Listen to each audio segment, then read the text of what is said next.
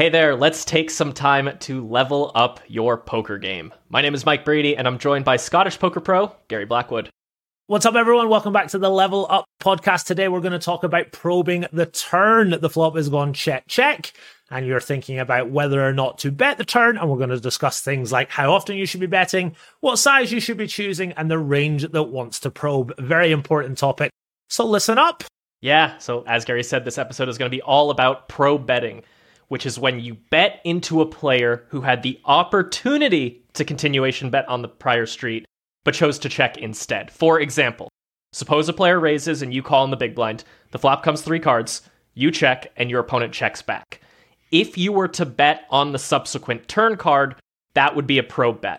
And as you may have realized, probing is only possible on the turn and river. It could also happen if your opponent c-bets on the flop, and then the turn goes check, check, and then you can probe the river. But we're going to be focusing on turn probing today, because it's quite a big topic, so we want to hone in on just turn play. So before I start picking Gary's brain, I'm going to give you a quick intro to probing so you know how it works and why it's important. Often, when the pre-flop aggressor chooses to not continuation bet on the flop, you can profitably probe on the turn with a wide range of hands. This play tends to be effective because your average opponent doesn't properly balance their flop check-back range. That is to say, they don't check back often enough with decent or strong hands on the flop, which opens the door for you to win the pot by probing at a high frequency. Of course, as with all things poker, it's important to find balance. If you always bet the turn after the flop goes check-check, then your smarter opponents can exploit you by trap checking back on the flop with nutted hands. We're going to break this episode into 3 parts. First, we'll talk about probe sizing so you know exactly how big to bet. From there, we'll talk about the range with which you should probe bet on a variety of board textures. Finally, we'll go over a few quick example probing spots to help cement your understanding of this tactic. So, Gary, suppose you defend your big blind, the flop goes check-check, and you have a hand worthy of a probe bet on the turn. What factors are swirling in your mind when deciding how big to size that probe bet? So the first thing we're going to talk about is probably the most important thing that we'll discuss today. You must really think about how good or bad the board is for your range. Not just the flop, not just the turn, but the entire board. We must think about how good that is for our range, how middling that is for our range, or how bad that is for our range. If the board is really good for you, you want to stab very often, and therefore your sizing will usually be smaller because you're betting wider. If the board is not that great for you, you'll be betting much more infrequently, and your sizing scheme must reflect that. You'll end up betting a lot bigger in a lot of spots. As always, there are always exceptions to the rule in poker. It's a very complicated game, but that's a really good way to define your probing strategy. If you're betting often, you use a smaller bet size, but when you're very polarized, you use a much larger bet size. Obviously, a little later, we'll break down some of the boards and some of the sizes that we want to choose. But yeah, ask yourself, am I betting relatively often here, or am I rarely betting? One very quick example to get you thinking. Say the button opens, the big blind calls, the flop is king, 5 deuce rainbow. The button checks back on the queen turn, for example. You don't want to bet a hand like 5-6 suited. You don't want to bet pocket 7s. You don't want to bet a hand like queen 9 very often. It's really not a great board for us. So your sizing scheme will reflect that. You use a lot of very big bets. But say, for example, king 5 deuce, the turn is a 4. You're much more inclined to bet a hand like pocket 7s. Your turn pairs, your 5-6 suited, your weaker king X. Not always betting these hands, but certainly not never betting them. So get into the habit of knowing what turns are really bad for your range, what turns aren't too bad, and build your sizing scheme around that. Nice. That was good. All right, now that you have some heuristics for probe bet sizing, let's talk about ranges. How do you go about building your range when probe betting on the king 5-2 board you just mentioned? Maybe talk about a couple different turns. Okay, so let's start with king 5 deuce and a queen on the turn. This is not a great turn for us. The board overall is not great for us. We're rarely betting this turn. It's really not a great turn for us. And, kind of as mentioned in the introduction, we're not betting a hand like 6-5 suited. We're not betting a hand like pocket 8s. Our betting range is really quite narrow. We've got some 2 pairs. We've got hands like king 5, king queen offsuit sometimes, queen 5, queen deuce. Those are the types of hands that want to bet. We've got some sets like pocket 5s, of course, pocket deuces. But, all those 2 pairs, all those sets, maybe some of our strongest top pairs like king jack, that's not a really wide value range. And therefore, our bluffs are going to be really centered around equity when our overall global frequency, i.e. how often we're betting, is low. you center your bluffs around equity, and that works for all parts of poker. It's a really awesome thing to ingrain into your poker psyche. So on King 5, Deuce, Queen, what are our high equity bluffs? If it is a queen that brings a flush draw, we've obviously got some flush draws, as Mike and I have mentioned many a time in the past. If you want to favor your nut flush draws with lower kickers, your second nut flush draws with lower kickers, etc. If the turn is pure rainbow, we've got hands like Jack 10, 3-4, 6-4, maybe some Jack 9. It's a really easy betting range to work out on the turn. It's very easy when your range is quite narrow because you center it around your strongest hands and your highest equity bluffs. Coming to something like King 5, Deuce 4 now, this is a much better turn for our range. Our equity is much better than it was on King 5, Deuce, Queen, and therefore our betting range is going to be wider. We do get to bet way wider here, much more top pair betting in our range because our global frequency is higher. We get to be more liberal with our top pairs. Lots more of our middling pairs, our second pairs, our pocket sixes, pocket sevens, those types of hands, they get to bet much wider. King 5, Deuce, Queen, you don't want to bet pocket sevens because you might run into a check back king, but you might run into a turned second pair as well. King 5, Deuce 4, you might still run into that top pair, but obviously no turn second pairs in our opponent's range that beat us here, so we get to bet wider with those, pocket sevens type hands. Because this turn is so good for our range, obviously we've got some natural bluffs to choose from, like 6-8, 6-7, Queen 3, Jack 3, all those types of hands. But we do actually get to have some non-equity turn barrels here because the turn is so good for us. So on King 5, Deuce, Queen, the turn is really bad for us. We don't get to probe with those non-equity hands. But on a board like King 5, Deuce 4, you'll find some 9-7 suited, some 9-8 suited, all those types of hands. At a lowest frequency, those sort of non-showdown hands that want to take a stab. They unblock hands like Queen High and Ace High that we're trying to make fold. They'll find their way into our range as well. Yeah, and when it comes to picking those no equity bluffs, a little trick that'll help you all out, because I know it can be unintuitive to figure out which no equity bluffs to choose from since you have so many. But on King 5, 2, 4, you're going to want to bluff with no equity when you have cards that don't block the hands that they're clearly going to fold. So when you're bluffing with no equity on King 5, Deuce 4, you don't want to have Queen Jack because you want them to have Queen Jack or some Queen High like that. You want to have 9-8 because then they could have Jack 10. They could have Queen 7 suited. They can have, Queen Jack, maybe like some Ace Highs like Ace 10 that they probably do call, but they might fold to the river bet. But the main point here is you don't want to share cards with the hands that they're clearly going to fold, like those, non-ace high cards. So that's why Gary picked that 9-8, 9-7 suited. Those are perfect examples of no equity bluffs to use on that board.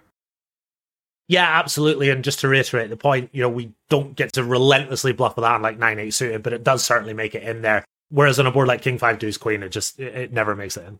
Right, just check and give up.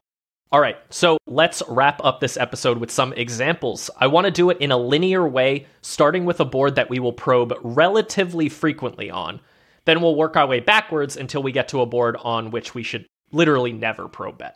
So let's start with one where the flop plus turn is very good for us. I think a good example would be 7-6-2 flop, turn 4. So, we've defended out of the big blind. That board is all us. We're going to be the player who has more like 5-3 suiteds, straight draws with like 9-8, powerful straight draws like that. We'll have 9-8 offsuit. They might not. We'll also have a bunch of 2 pairs that they can't have.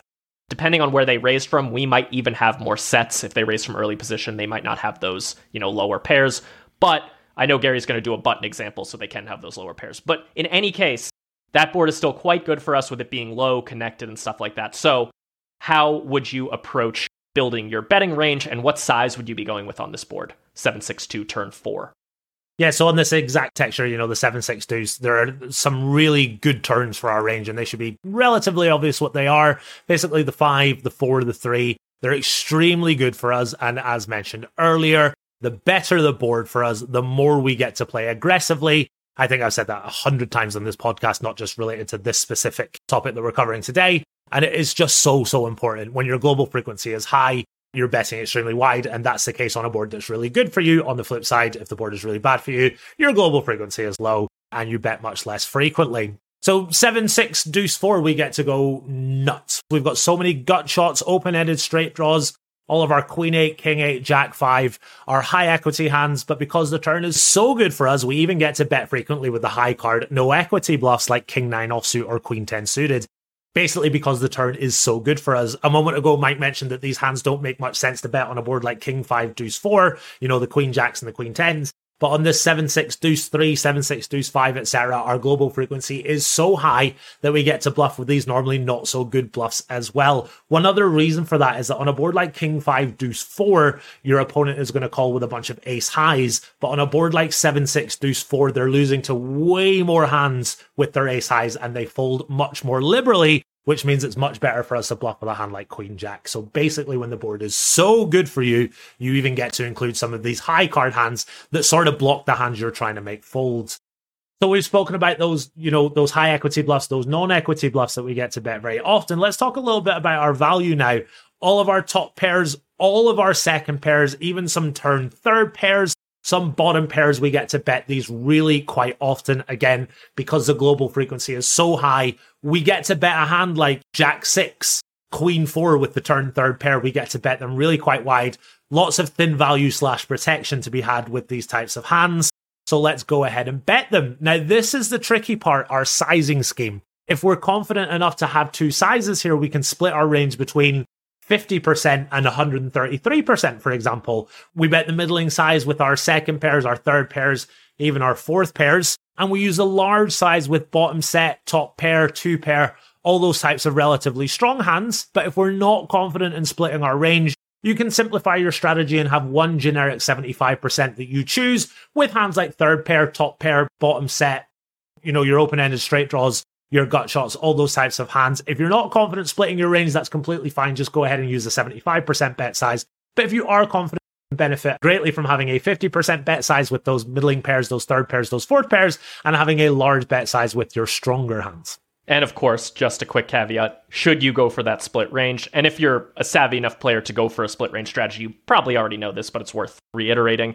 You do have to include some strong hands in that smaller size, just so you aren't left vulnerable to raises. You don't want your entire small betting range to be weak hands. That's obviously pretty easy to exploit, and your opponents might even exploit it kind of on accident because they'll attack that small size. So make sure you protect that small bet range with some strong hands as well. But mostly, when you have a strong hand, you go for the bigger size because you want to win more money. Yeah, absolutely, Mike. And there's one really cool thing that you can do. Obviously, there are exceptions to the following rule. But say 7-6 deuce 4, if you've got a hand like 5-3, you want to very, very heavily favor that into your large bet size. But a hand like 7-6, you will use the large bet size very often for that, but that will sometimes be the small bet size. You will use that to balance your small and large bet sizes. And the reason for that is that 5-3 doesn't block any of the hands that you're trying to get called by, so it greatly favors just always being in your large bet size. But 7-6 blocks hands like 9-7, King 6, all those types of hands that your opponent, that you're essentially targeting, which is why you'll still use a large bet size with that, but it will sometimes go into your smaller bet size as well. So you want to use the big bet size with hands like pocket deuces, 5-3, 8-5 that don't block the hands you're trying to get called by, and you can balance with some of the hands that do block those one pair hands that you're trying to get called by. Yeah, that makes a lot of sense. Kind of weights them a little bit more towards bluffs potentially when you bet smaller with those hands too. So yeah, for sure. Has a couple upsides for sure. All right, next example. Now let's do a flop and turn that is decent for us. I think one that's pretty good to do would be like a 9-7-4 flop with a middling or low turn like a 3 or a 5 or whatever. So wow, what do you think about range and sizing on a board like 9-7-4? So one thing I haven't mentioned yet, which I guess is quite important to mention, we actually vaguely touched on it at the very start, but we're not just looking at the turn here. We have to take into consideration the flop as well. So the 7-6 deuce 4, that's a relatively reasonable flop for the big blinds. But if we're looking at something like 9-7-4, that's actually a bit better for the button than a board like 7-6 deuce. In theory, the button will always keep their check back range from being weak. So the button is still doing okay on this board when the flop goes check, check. That means this board isn't as amazing for us as 7-6 deuce 3. So if we have a board like 9-7-4-3, if we think about the flop being different than the 7-3 deuce that we've already looked at, that's going to mean less stabs with our air, focusing on having much more equity like gut shots and flush draws, and we don't get to bet as wide with our value. Case in point, our second pairs don't get bet anywhere near as much compared to the last example where we were betting second and third pair very, very often. In terms of our sizing scheme, again, ideally mixing between a small, middling 50% and an overbet, because we've got second pairs that want to bet, but we've also got straights and sets and, two pairs that want to bet as well. So if we can have this split range strategy, then that's great. But if not, if we're not confident, that's completely okay. We can use one generic 75% bet size and put all the hands that we want to bet into that size. Let's talk about how to play the many overcards that can come on the turn. How are you approaching probe strategy when the turn is an overcard? Let's say the board is 8-3-2, turn jack or turn queen, something like that. Okay, so the first thing I want to say is that I can almost guarantee a very common leak a lot of our listeners and viewers will have in their game right now is they will check close to their entire range. Say they defend the big blind, flop comes down 8-3 deuce, it goes check, check, and the turn is an overcard. It's completely natural to think, well, the turn is an overcard, it's not very good for my range, I'm just going to check to my opponent. That's not the case. You know, there's a lot of overcards that come on the turn that we should be betting really quite wide on, almost as much as 50% on some of them. So we've really got to take into account our opponent's c-betting strategy on the flop. So if we look at a board like 8-3 deuce, let's think about what the button is going to c-bet on a board like this. They're never going to check a hand like 10-9. They're always going to bet that. They're always going to bet a hand like Jack-9 with the backdoor straight draw, the backdoor flush draw, unblocking the ace highs, the king highs that they're trying to make fold. On the flip side, they're going to do a decent amount of checking with a hand like king-queen, king-jack, even ace-king, ace-queen, ace-jack on certain textures.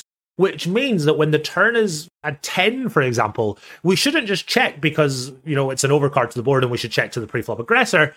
If we really think about it, our opponent is going to c-bet a bunch of their 10-9s, etc. So they're not going to have too many of those turn top pairs, which means that we get to probe really quite wider than we might think on the 8-3 deuce 10.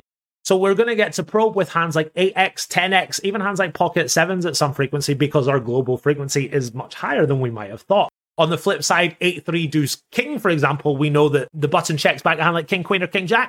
They're going to connect with that king very well. We're doing much more checking on 8-3 deuce king than we are on 8-3 deuce jack. And if we are leading, which we should lead sometimes, because we've got pocket deuces that want to lead sometimes, we've got 5-4 suited, which, you know, 5 high loves to win the pot right now. Our sizing scheme is going to reflect our very low global frequency, and we're just going to overbet leads. So our sizing scheme on a board like 8-3 deuce jack is going to be, you know, 50% and an overbet because we've got hands like 9-8, but we've also got hands like pocket deuces. But on a board like 8-3 deuce king, we're much less inclined to bet our hand like 9-8. We're much less inclined to bet a hand like ace-3. Our range is really polarized, so we're going to use that overbet size. And of course, on an ace turn, we bet even less. Again, you know, really low frequency bet for us, very much using the overbet. So it's really important we don't just snap check to our opponent when the overcard hits the turn. Let's think about our opponent's c-bet strategy, and let's think about the overcards that they actually connect with less compared to some of the other overcards that they connect with. And let's go ahead and lead out and probe on some of those overcard turns where necessary. Yeah, that makes a lot of sense. All right, let's do one more example, and let's do a flop and turn combo where we should basically never bet, where someone might even simplify their strategy and check range. What are some, you know, examples of a situation where that might be the case? So we've had a few of those examples crop up already in the podcast today. Those are the flops and or turns that are really bad for your range, and we want to play a very, very low frequency turn probe. And again, our sizing scheme is going to be an overbet. Even those of us who are not splitting our range, we don't want to use the 75% bet size here. I'll give you some examples in a second, but it's going to be an overbet lead when we do elect to probe those turns. Some examples, the single Broadway flop with the turn high cards. Even, you know, the king, queen, 4, our opponent is not supposed to bet their entire range on king, queen, 4. So even a board like king, queen, 4, deuce, we're not going to lead very often at all, probably 30% of the time. And because we're so polarized, our range is mainly overbetting. Lots of ace-high boards will require a turn overbet probe, not necessarily because of how bad the board is for us, but more so because of how polarized our betting range is. Think about on ace-9, 6, and then, you know, a 3 on the turn. That's not the worst board in the world for us, but you're not betting a hand like 9-8. You're not betting a hand like pocket 5s. You're not betting the ace-4. You're rarely betting ace-8. Our betting range is very polarized here, so betting very infrequently, and again, using very, very big bet sizes. So the 3 types of boards, we can kind of summarize this. You know, a single Broadway board with another Broadway turn, or a double Broadway flop, regardless of what the turn is, and a lot of the ace-high boards. There are some ace-high boards which are quite good for us, for example, ace-4, deuce 6, but a lot of the ace-high boards really bad for us. We're rarely betting the turn. I don't think there are any boards that we should have a range check on the turn, but some of the boards mentioned, you know, we're betting 15% of the time at the very most. Very, very infrequent. And as mentioned, just very quickly, we'll summarize the range that wants to bet. If we choose a board like king, queen, 4, deuce, the double Broadway board, really not good for us. We've got some 2 pairs, we've got some sets. We're also balancing our range by check raising some of those hands as mentioned. And our equity hands are going to be hands like Jack 10, 5-3, maybe some 6-3 in there as well. It's really narrow and it's really easy to work out what that range is. Yeah, that all makes a lot of sense. So now everyone listening should have a much better idea how to approach probe betting on the turn. They might even now know what it means, because I know a lot of people don't. It's funny, for a long time, if you Googled what is a probe bet, what came up was a small bet that's meant to gather information. Like the people who were defining it online were like not getting it right. Now, if you Google it, Upswing comes up, so the correct definition does show up. But for a long time, it's hard to even know what a probe bet was. Oh, wow. So you now, yeah, pretty funny. Pre-Upswing days were dark, dark days. So, like I said, now you have an idea of how to probe on the turn. If you want to learn even more about this topic, there's a great module in the Upswing Lab called Probe and Delay C-Bet on the Turn by UK pro Jason McConnon. Really good mid and high stakes player who made a great lesson in the lab for us about probe and delay C-Bet. Delay C-Bet obviously would be if we check again, what the in-position player should be doing after checking back the flop, when they should be betting, when they should be checking back for a second time. If you want to go check that out, head over to upswingpoker.com and join the lab. You can use the coupon code LEVELUP to get $50 off. That's an exclusive discount for people who listen to this podcast. And if you enjoyed the show, please give us a 5-star rating, hit the thumbs up button, subscribe or follow, depending on what channel you're on. We would really appreciate it. Helps us out, doesn't cost you anything. We're going to continue making this show for you regardless, so we hope you're enjoying it, and we will see you in the next one.